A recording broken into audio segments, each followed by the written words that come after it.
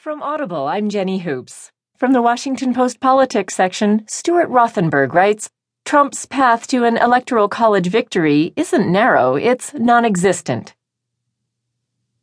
The trajectory of the 2016 presidential race, which will result in a Hillary Clinton victory, remains largely unchanged from May when Donald Trump and Clinton were in the process of wrapping up their nominations. But what has changed recently is Clinton's likely winning margin.